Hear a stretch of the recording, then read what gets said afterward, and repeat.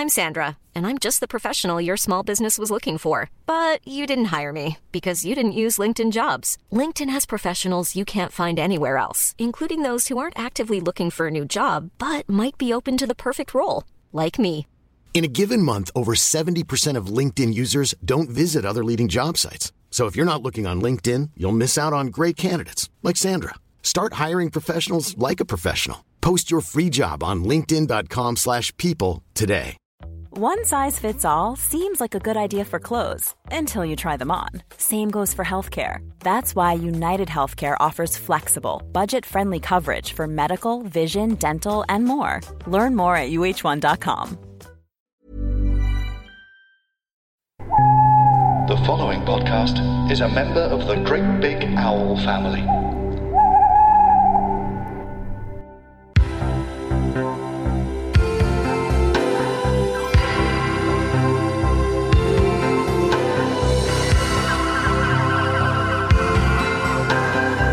Hello, ahoy, and welcome to Always There, the Howard's Way podcast.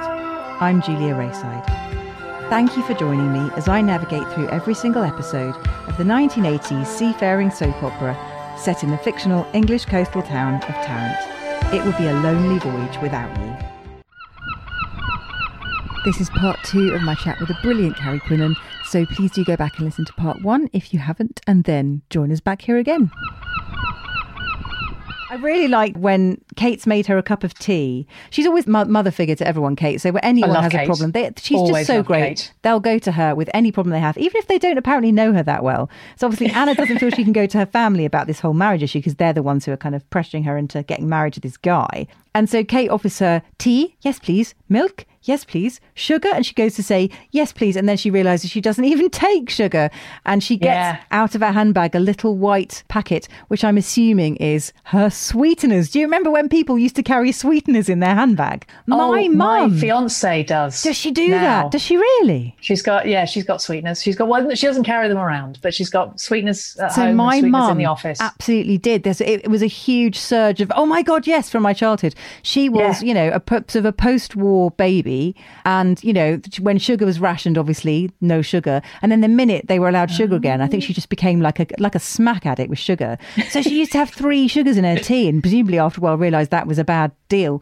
So she bought, I think it was Hermesitas or one of those. Hermesitas. And she'd always have the little clicker thing, if you press the top of the plastic packet, a little drawer would open and your little white sweetener would pop out the bottom. Yeah. And did you ever try them as a child thinking they were sweets? They were disgusting, really They were disgusting. absolutely foul. Yeah, But it's they just were dreadful. sweeteners, that was a thing. Yeah. They're probably still a thing. Hermesitas and Canderel spoonful. Canderel spoonful, that's it. Yes, Not as portable Canderel spoonful. No. You needed a spoon. But no, we've got some in the house, and it's still we've got. I can't remember what sweet. I think they're sort of sweet minis or something. Yeah, they're called, nice. and they've got the same little drawer, and you click the thing. Oh, delightful. That technology hasn't been improved upon in 30 years. Well, quite. I find that quite, I don't know, it's comforting in some ways.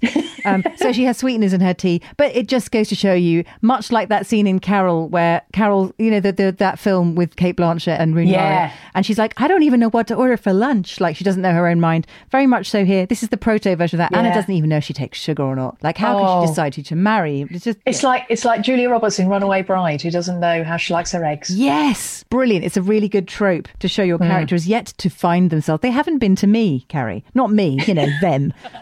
They've been to paradise. Probably. Certainly. They're in Howard's Way. They live in it every day. I mean, come on. Then we go to, talking of paradise, Polly's beautifully appointed country garden outside their giant home in Tarrant. Oh, Polly. And Polly and Gerald are sitting in the garden drinking wine from crystal goblets that she's probably just so bought from the tired department now. store. She just gets more and more tired. Just drinking wine, being tired. Growing her hair. Yep. So she's talking to Gerald, and he has finally started to open up to her about why he's been so distracted and so upset. Yeah. And why he's been going on about her even more than usual about how much money she's spending on the old credit cards, because she just keeps buying clothes and stuff for the house and getting it redecorated. And he's been quite twitchy about it, which isn't like him. It turns out his, I'm going to say very close friend, he hasn't explicitly said long-term secret boyfriend, but it is his long-term secret boyfriend, has been very, very ill and is now extremely ill to the point where, we're talking there may be only weeks left. And he's announcing to Polly in this scene that he's going to pay for flights to America and for specialist treatment in the States. It's a last chance to save him. Treatment. Yeah. And she's like, oh, you could invite him here if you want. It's like, no, it's all right. I'm going to send him to America, where they have doctors and specialist treatment. But we finally find out he's called James Gittins, the artist. And she's got one of his landscapes. She literally, and not like the ones in the business park, like a painting, like a nice one. Yeah. Not like all breeze blocks and turf. It's a beautiful painting. Yes, it turns out she does. Which is really upsetting for her because she says, I thought I discovered him. Yes, exactly. Well, she's got time to heartbreaking. willy around art galleries all day. She doesn't do anything else. Yes, so that seems to upset her more than the fact that Gerald is now going to, all the money she could be spending on, well, paintings and dresses, will now be going to fund the, frankly, now pointless treatment for his dying lover. Anyway. It's forward thinking in its own way to have a character like Gerald. It very much is. Yeah. He had to keep his homosexuality a secret. Obviously, in later series, his homosexuality doesn't appear to be quite so much a fixed point in his character makeup as I certainly had thought it was. But yeah, for now, he's in a long-term relationship with a man, but it seems to be at a distance and they just see each other now and again. But there's clearly a lot of affection there, and this is a very important person to him. And the loss of him is clearly going to be a big blow. But it's and it's a nicely complicated relationship then for him and Polly. Very. They are navigating, and I like that. It is good. She kind of has unreasonable expectations of him because, I think the deal was they would get married. It would be a cover story for him. We haven't established if it's a cover story for her as well. Maybe she likes the ladies. I don't know. But certainly it's a lavender marriage in that respect. But financially, she would never have to worry. So but now she might. Well, I don't know. Maybe that'll set up a bit of tension there. It sounds like it might do. But she is kind of, for Polly, who's been a very unsympathetic character, she is very understanding. And she does sort of want to help and be there for Gerald because she can see how cut up he is about this. I'm sure she's got lots of other toy boys on the go. She's not that upset about the infidelity. Then we go to Highfield, Sir Edward's house, where Jan sits across from him in a grand dining room. They've clearly just finished another one of their lunches. Everyone's lunching and dining. So much lunching. All the time. Yeah. Actually making me hungry. I've just realised I forgot to have lunch.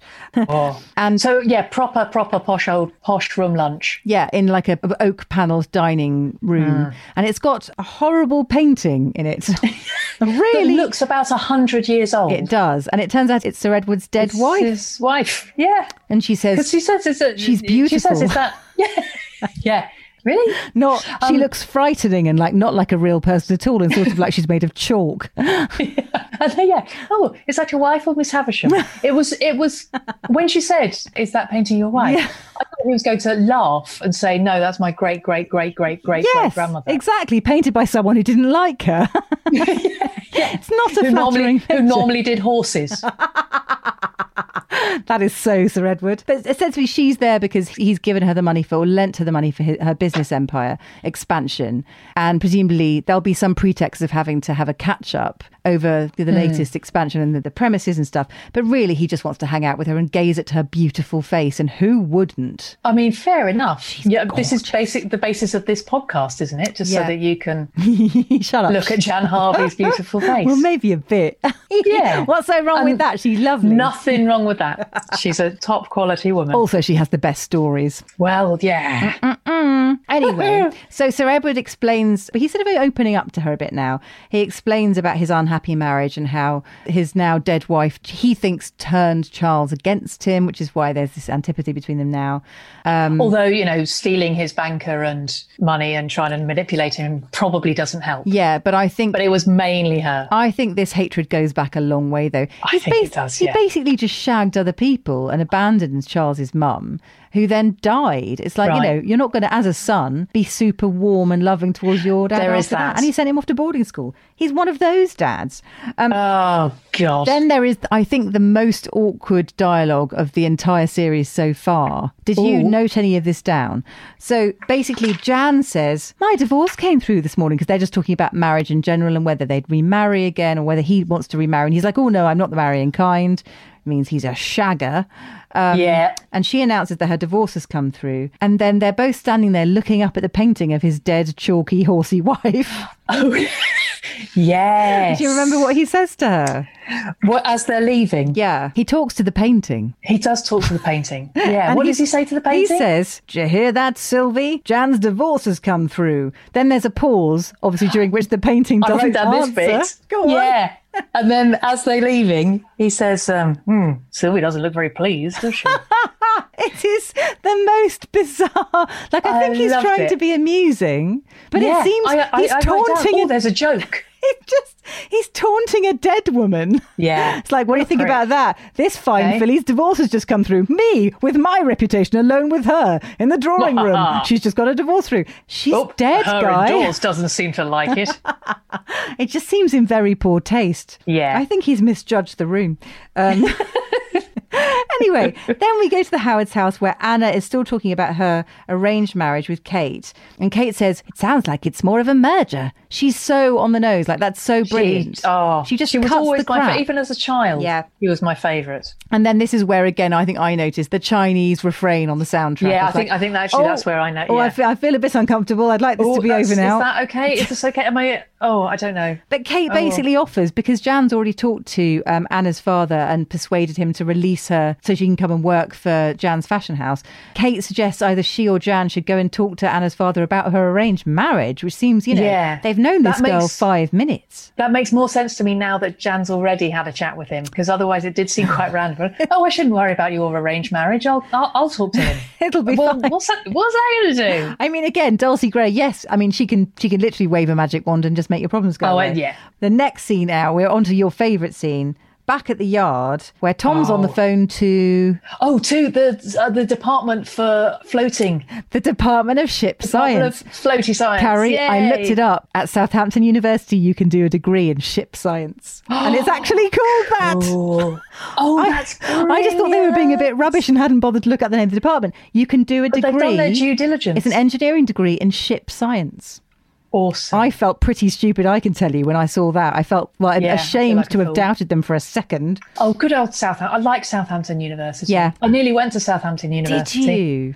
Anyway, Ooh. so Tom's on the phone to the Department of Ship Sciences and he's told to call someone called Miss Emma Neeson, who may be We able to say- help him. We say her name quite a lot in this episode. Quite Which a makes lot. me think she's not a one-episode pony. Do you think? I mean, Carrie, she is only a junior engineer, but she's certainly willing to help. I can't tell whether Jack isn't keen because she's junior or a woman. Both. Or whether the two, the two are inseparable. He says in aren't that they? way that suggests she doesn't. Well, as long as she knows her onions. He doubts immediately that she could ever know She's her onions.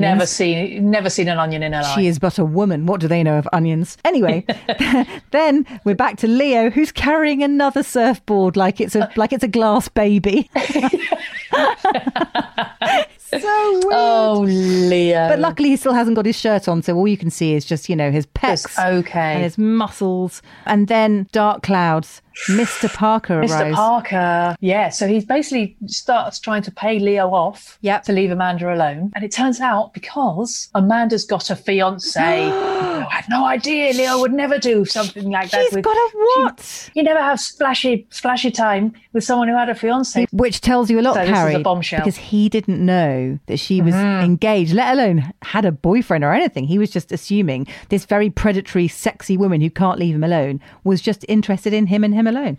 So quite. she's been lying to him. Mr. Parker obviously insults Leo gravely by trying to offer him money to leave Amanda alone. It's a good deal, though, isn't it? I mean, it is. It's everything she's given him plus 500 quid. I mean, You could buy I quite like a to lot think of of myself as surfboards. quite a good person. Yeah. As quite a noble individual. I'd take that. I think I would too, actually, because Amanda ultimately is annoying. I mean, she might be beautiful, but she's dreadful. Yeah, she's awful. And she was investing. And if this guy's just going to give me the money Take and it. 500 quid. Take it. Thanks very much. I know it's not a bad deal at all, but Leo, I mean, presumably by now has sort of emotionally invested in this dreadful, disastrous relationship that's Oh, it's heading for a horrendous woman. cliff. So she's engaged, big bombshell. Then we go to Charles Freer's house, where Gerald is shouting down the phone to Gunter. That's all I've put there. And and then there's some more toing and froing with Charles. And Gerald keeps trying to advise Charles not to make this personal, to keep it business, to stop trying to undermine his dad's business efforts and to concentrate on what he can and can't afford to do. Charles is talking about throwing money at the problem and Gerald's like, don't do that, that's a huge risk. And Charles says, it already is a personal vendetta. In case you weren't sure, definitely is one of those. Just underline. We've said war, we've said vendetta. Yeah, he still hasn't thanked Gerald for his duty-free present. And he's probably drunk it by now. And he won't listen to his advice. So Gerald is just at his wit's end. Horrendous. Then it's to Fashion HQ. And we're playing UB40. Yes, Red Wine, which they clearly had more money for because it plays for quite a long time. It does play longer, yeah. Jan is admiring Anna's handiwork. She's considering maybe ruching the shoulders, and she really likes she's thinking of making a shrug. So it's like an ensemble. Oh, yeah. Because any talk about fashion it's just Charlie Brown's teacher. Do you know why I know this, Carrie? Because my favourite photograph I have of you is standing in my garden next to the child of our very good friends, Dan and Margaret. And Tom then, I believe, was maybe 4 or 5 years old. 3 or 4. Maybe 3 or 4. Yeah. And he's wearing a lovely little sort of blue and red and white check shirt and some sort of cut-off denim shorts. And you're standing next to him wearing exactly the same outfit. That is why. And when it comes to fashion, I mean, you know what suits you, and you also know what suits a 5 or 4-year-old or 3-year-old. And they tend to be the same thing. Suits a toddler. Yeah. And I know who I am. It was one of the happiest days of my life when that happened. Oh, it was. I think it might be my favourite photo of me. It is the best. It's the absolute best. I'm actually wearing that shirt now. You are. I'm so happy. Yeah. I don't know who you are. Is it Tom or is it Carrie? I can't tell. It's hard to say, isn't it? He's got more sticky up hair. He does have really cool hair, like it's punky AF. It's amazing. Okay, so back at Fashion HQ, the estate agent, Highlights, as we dubbed him earlier, has arrived now, ingratiating himself quite somewhat, realising that Jan's he knows she's a player. She's got money to spend, so he's turned up unannounced with brochures, hoping to get her interest. Not just a brochure. Brochures. Plural. Jan is resplendent in oyster silk, an oyster silk two-piece I've written down here because I know about fashion. You know, the kind of thing she's wearing clothes. She is wearing beautiful clothes, but the kind of thing, the colour, I don't know about you, I wouldn't wear that in case I spilled something on it. I can't wear anything that I might spill stuff on because I spill stuff all the time. Anything that's any lighter than sort of slightly dark brown, I wouldn't wear it because you could show it shows the dirt. What's the point? And I like to be able to spill at will. So she's wearing the most elegant clothing I've ever seen. The estate agent would like to get her interested in the retail outlets at the marina development. He's found a business park with landscaping. Who do we know who's making one of those? Well, I think Charles is, but more importantly, who does she need to talk to? Oh my God, Avril Rolfe. You've got to be kidding me. Not the woman who basically had an affair with her husband and caused the breakdown of her marriage.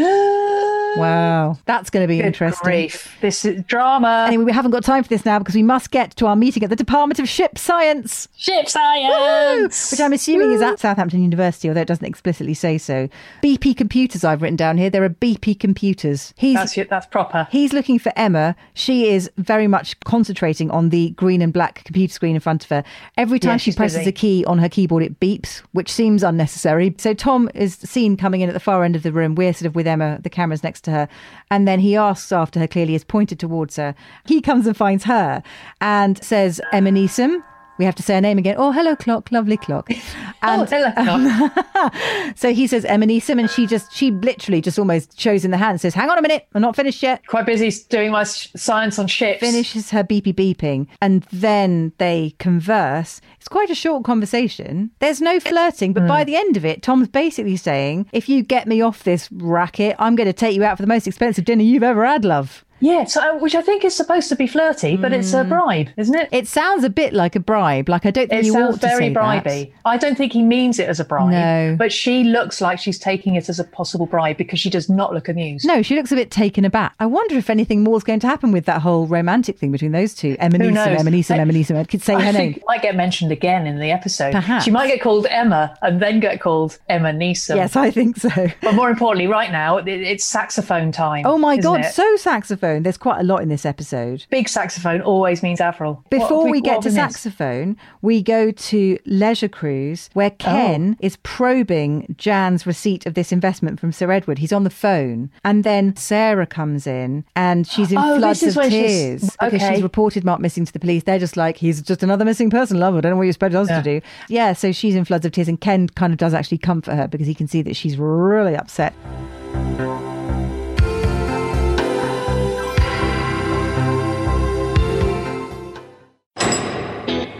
My name's Jason Fleming. The More Than My Past podcast will see me talking to a wide range of inspiring people. People who have confronted and overcome addiction or imprisonment or both and turn their lives around. I did mad things that was hurting myself and hurting other people. Everybody grows up in a house called normal. Heroin addiction and chaos was my normal. Some people don't understand the word moderation, and I was definitely one of those people. The More Than My Past podcast.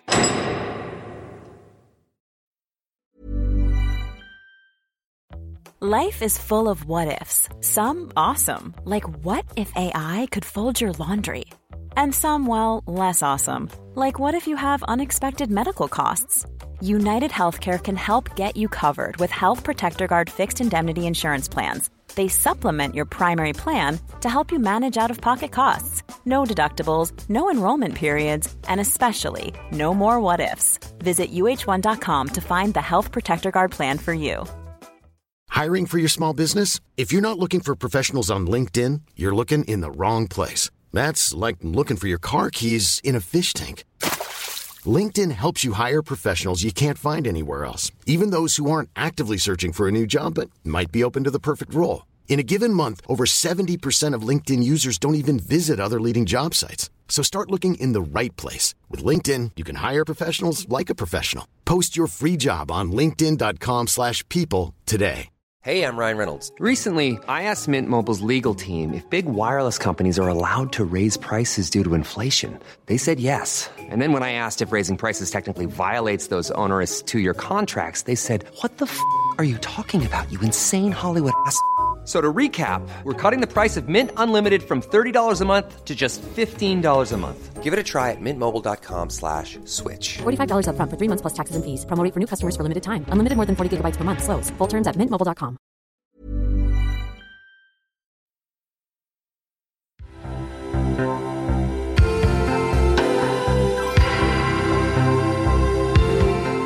Then very briefly, we have a scene between Polly and Charles in her back garden. They've clearly got use of the garden this episode. Okay, yeah. There's a brief lunch between those two. You always join people at the end of a meal so they don't have to serve a meal. Yeah, they'd have to heat it up between takes. Exactly. And they've had a garden lunch and she's pouring him some coffee. And now I think he's waited the whole of lunch to say this, but he wants to ask, what's eating Gerald? Like, what the hell's going on? Because Gerald's away in Zurich. So he's like, oh, now I've got you on your own. What is wrong with your husband? What's great, though, is there's a lovely bit of writing at the beginning of that where she says to him, so why are you here? And he says, you tell me.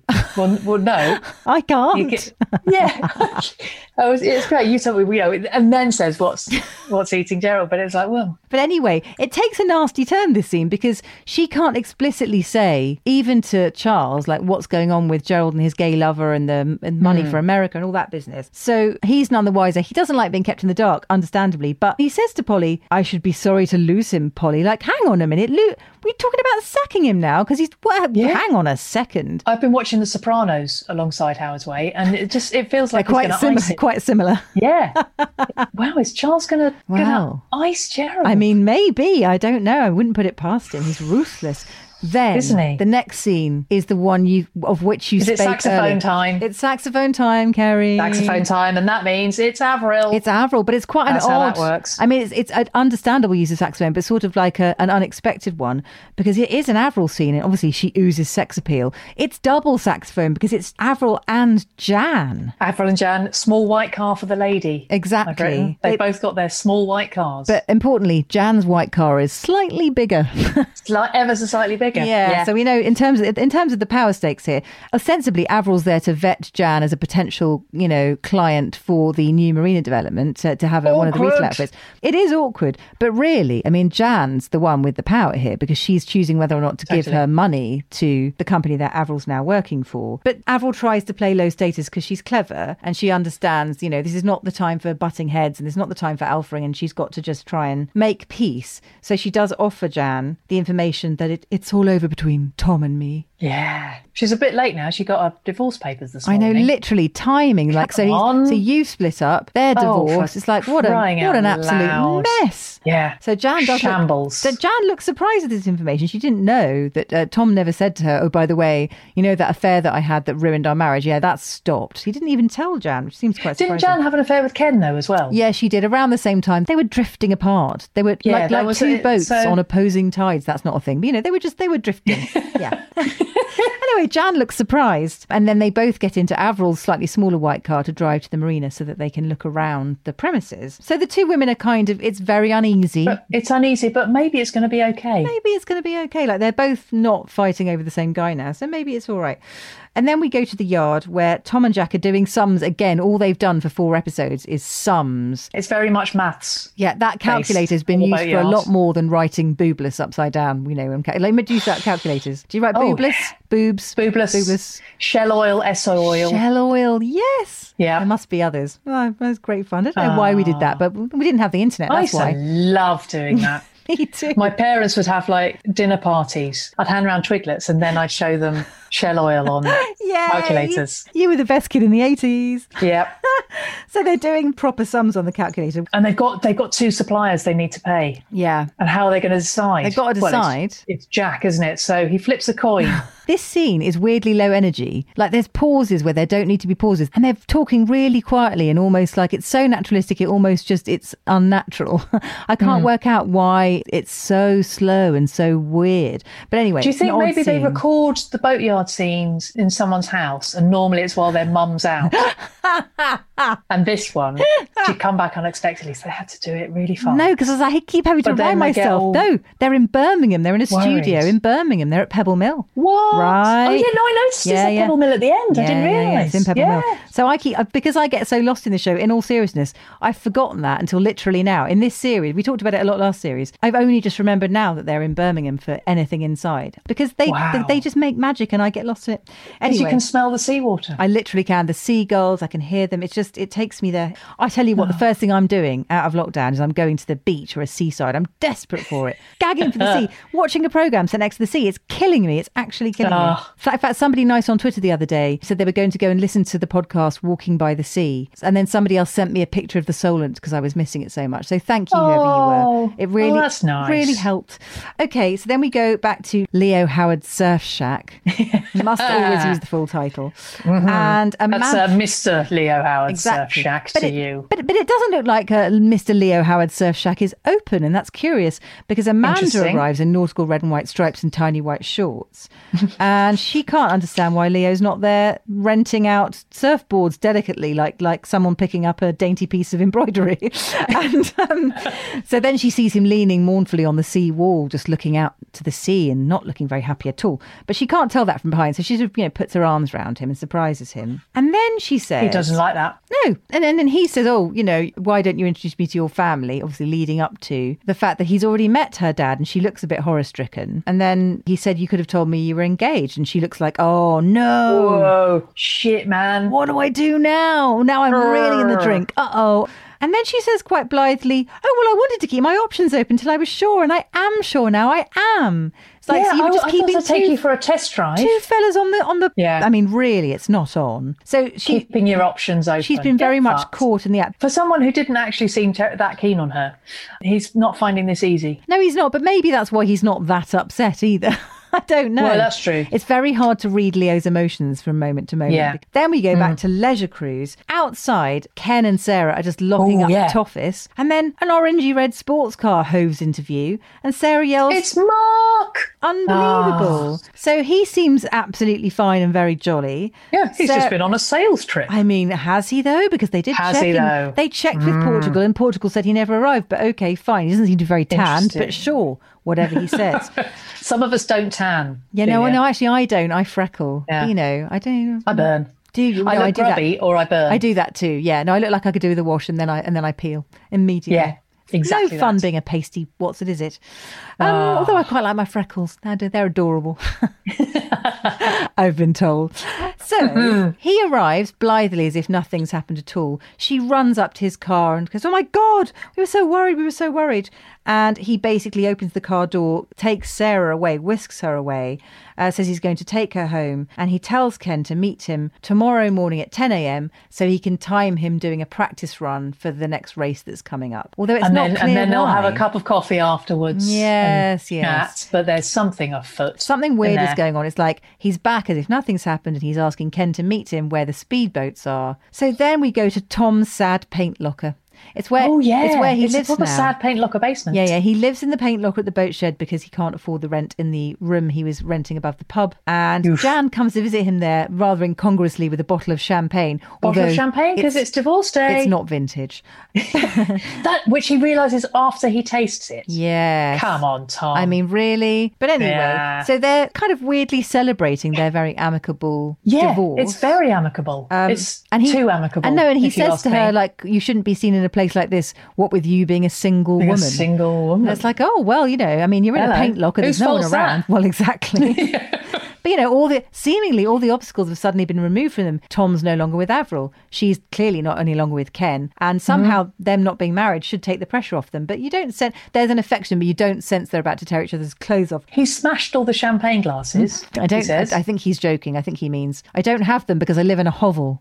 Oh, good. Okay. You'll be lucky not to get a dirty mug with chips in it. I was taking that literally and I tried to work out. I think again it's another example of a man in Howard's Way trying to do a joke and just missing the mark slightly. Because they also do a couple of jokes about how brilliant life is if you're not married. Because women get to be free and equal and men don't get nagged or something. Yes, they have this weird conversation about their roles in life. Bit grossy. Yes, but and he makes a joke that maybe now she's so successful in business and she's expanding, maybe all that time he was holding her back. It's like he's reassessing the whole patriarchy. And he's like, maybe there are loads of men who should be at home doing childcare. Maybe there are loads of housewives who should be out doing business things. And it's like his whole brain is rewiring. He might have started the third wave of feminism. I think he did. I think with Jan's help, let's not, give him all the credit. Well, okay, fine, God. But they kind of embrace, they can't decide what to cheers to. And then... Oh, yeah. What do they end up cheersing to? They cheers to... Who's the person who's going to save you from Department of Ship Science? If only we could remember her name.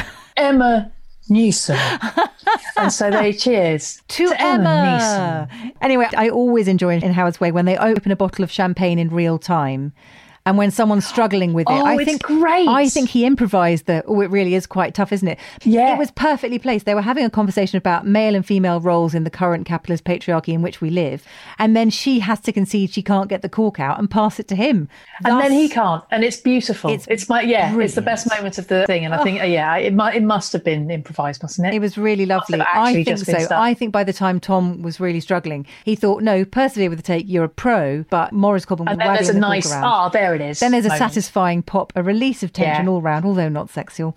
But then Simon May's love theme refrain does gently drift into the background of the scene, just reminding you what the two of them had and how they were once a wonderful couple. And just it's wistful. It makes you long for those days. And then it's only when they clink the dirty old tumblers that Tom's now rinsed under the tap that you realise they're etched with like galleons. They've got like ship's emblems etched into the glass. Oh. And I'm like, I need those. Want. I've just written want in big black letters. I need those. If anyone knows where you can get those, they're for highball, straight-sided, big galleons etched. My God, they're gorgeous. Oh, and there's a brief mention where Jan pushes it too far with the patriarchy and offers Tom a loan, and he says absolutely not. Yeah. He's not that progressive. He's not ready to take a woman's Steady on. money. Spice Girls haven't happened yet, love. No, they haven't. And then we go to Charles Frere, who's now a casual Charles. He's in a cream leather sort of bomber jacket, which I don't think I've ever seen him in before. That's more of a Ken item than a Charles item. That is much more Ken. Yeah. I mean, even when he's wearing his white sort of jogging leisure wear for his brief sanctioned exercise, it's zipped up to the top. He's got a white towel around his neck, a big jug of orange juice in one hand. He's always got a big jug. I don't know what his thing is about big jugs of orange juice. But anyway, so Charles is there looking all casual. He's talking about... He's with Avril. Oh, that's right. He sat very close to Avril on a sofa. Yeah. Like really, like the sofa is too small for two people, but they have to sit really close to each other. And yet here we are. They're kind of cheersing passing tumblers of some sort of alcohol to Jan being their first retail client at the Marina development. And is it awkward with Tom? And she goes into a very formal, we were consecutive, not concurrent. Yes, I like that. With business language at all times. Yeah, yes. I'm sure there's a more human way of saying that. Surely, yeah. It was so business, but... Yes, we both did sex on him, but consecutively, not concurrently. It was a little awkward in the expression. And then she establishes basically that Tom is past tense. It's not happening now. It was happening then. Charles and of course, she and Charles are past tense. Yes. But are they just past tense? Are they consecutive, concurrent, parallel? I don't know. Converging. I think they might be converging. I think you're right. I think there's a merger on the cards. Hey. Thanks very much. So he takes her hand rather, I think it's supposed to be chivalrous. It looks a little bit creepy. He takes her hand, but they're so close together that he kind of takes it with his arm very, very bent. Yeah, it's like a pair of paws. It's almost like Leo would pick up a surfboard. He treats her much like Leo treats his surfboards, and then slightly manoeuvres his upper torso around and sort of kisses her hand, and then says, "Are you sure you don't want to?" And he's kind of just testing the water, and he gives her neck a very languorous kiss, very languorous, and we're all getting a bit hot. Crikey! And then we need to cool down. I know, and then he sort of pushes it a bit further, and then he kisses her neck again, and she sort of looks a bit like, "Ooh, no, go on then."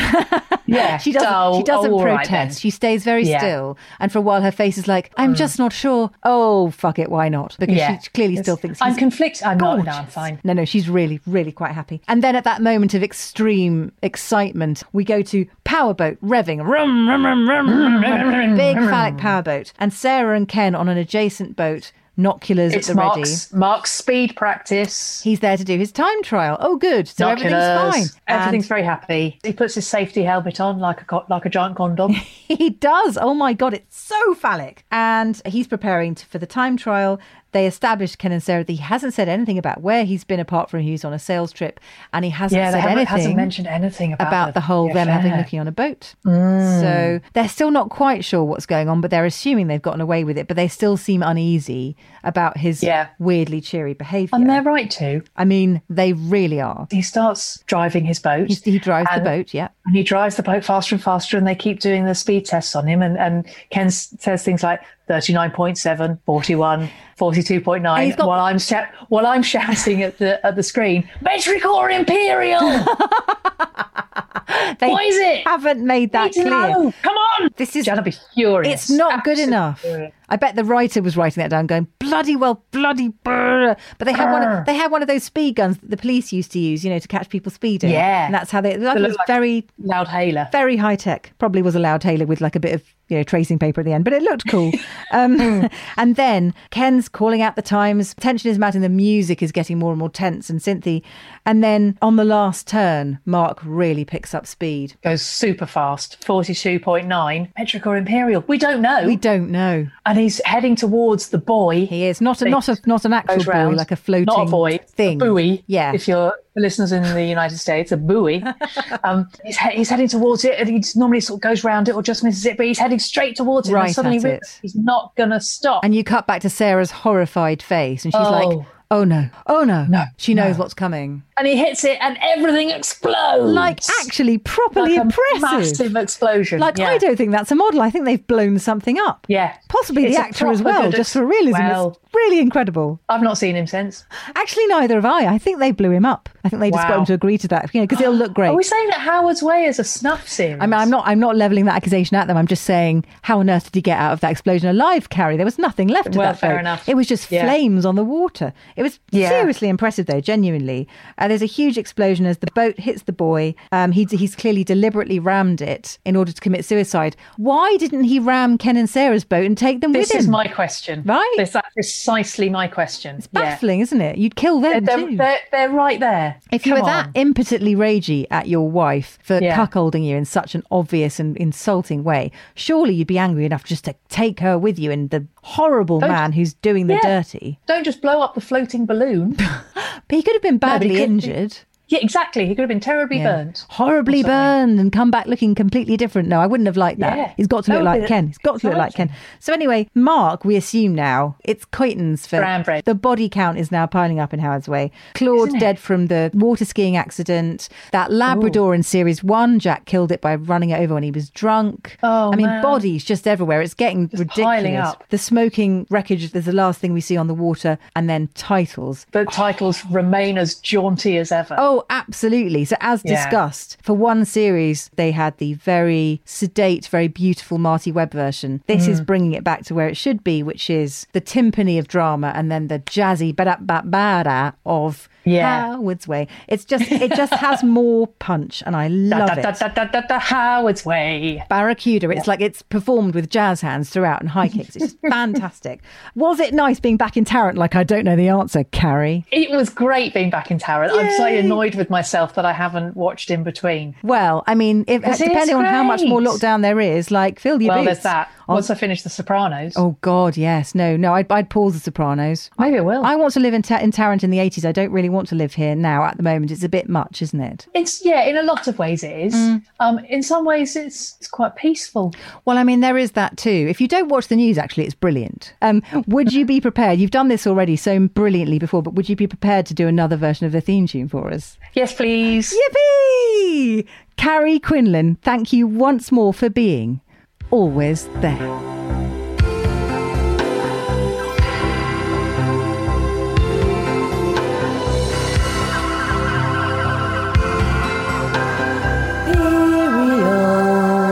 We love Imperial. We don't want centimetres. We just want yards. We don't want to be like the French. We love Imperial. You keep your metric system. Just how big is my shop?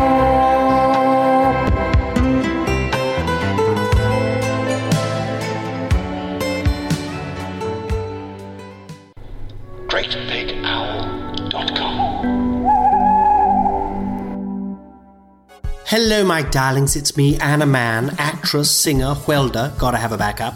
I've been in everything, my darlings, and I've been cut from most things.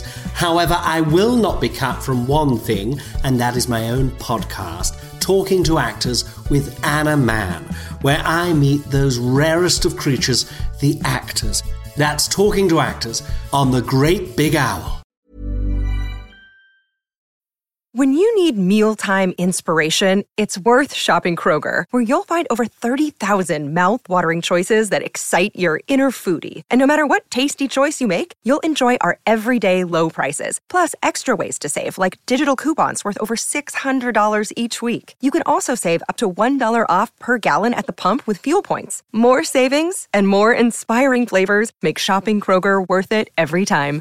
Kroger, fresh for everyone. Fuel restrictions apply. Save big money on plant protection supplies, now at Menards. Defend your garden with Triazicide Insect Killer. Its fast-acting formula protects lawns, vegetables, and many other plants. It kills more than 260 insects by contact, above and below ground. Choose from ready to spray, concentrate, or granular. Save big money on Triazicide Insect Killer at Menards. And check out our weekly flyer on Menards.com for all the great deals happening now. Save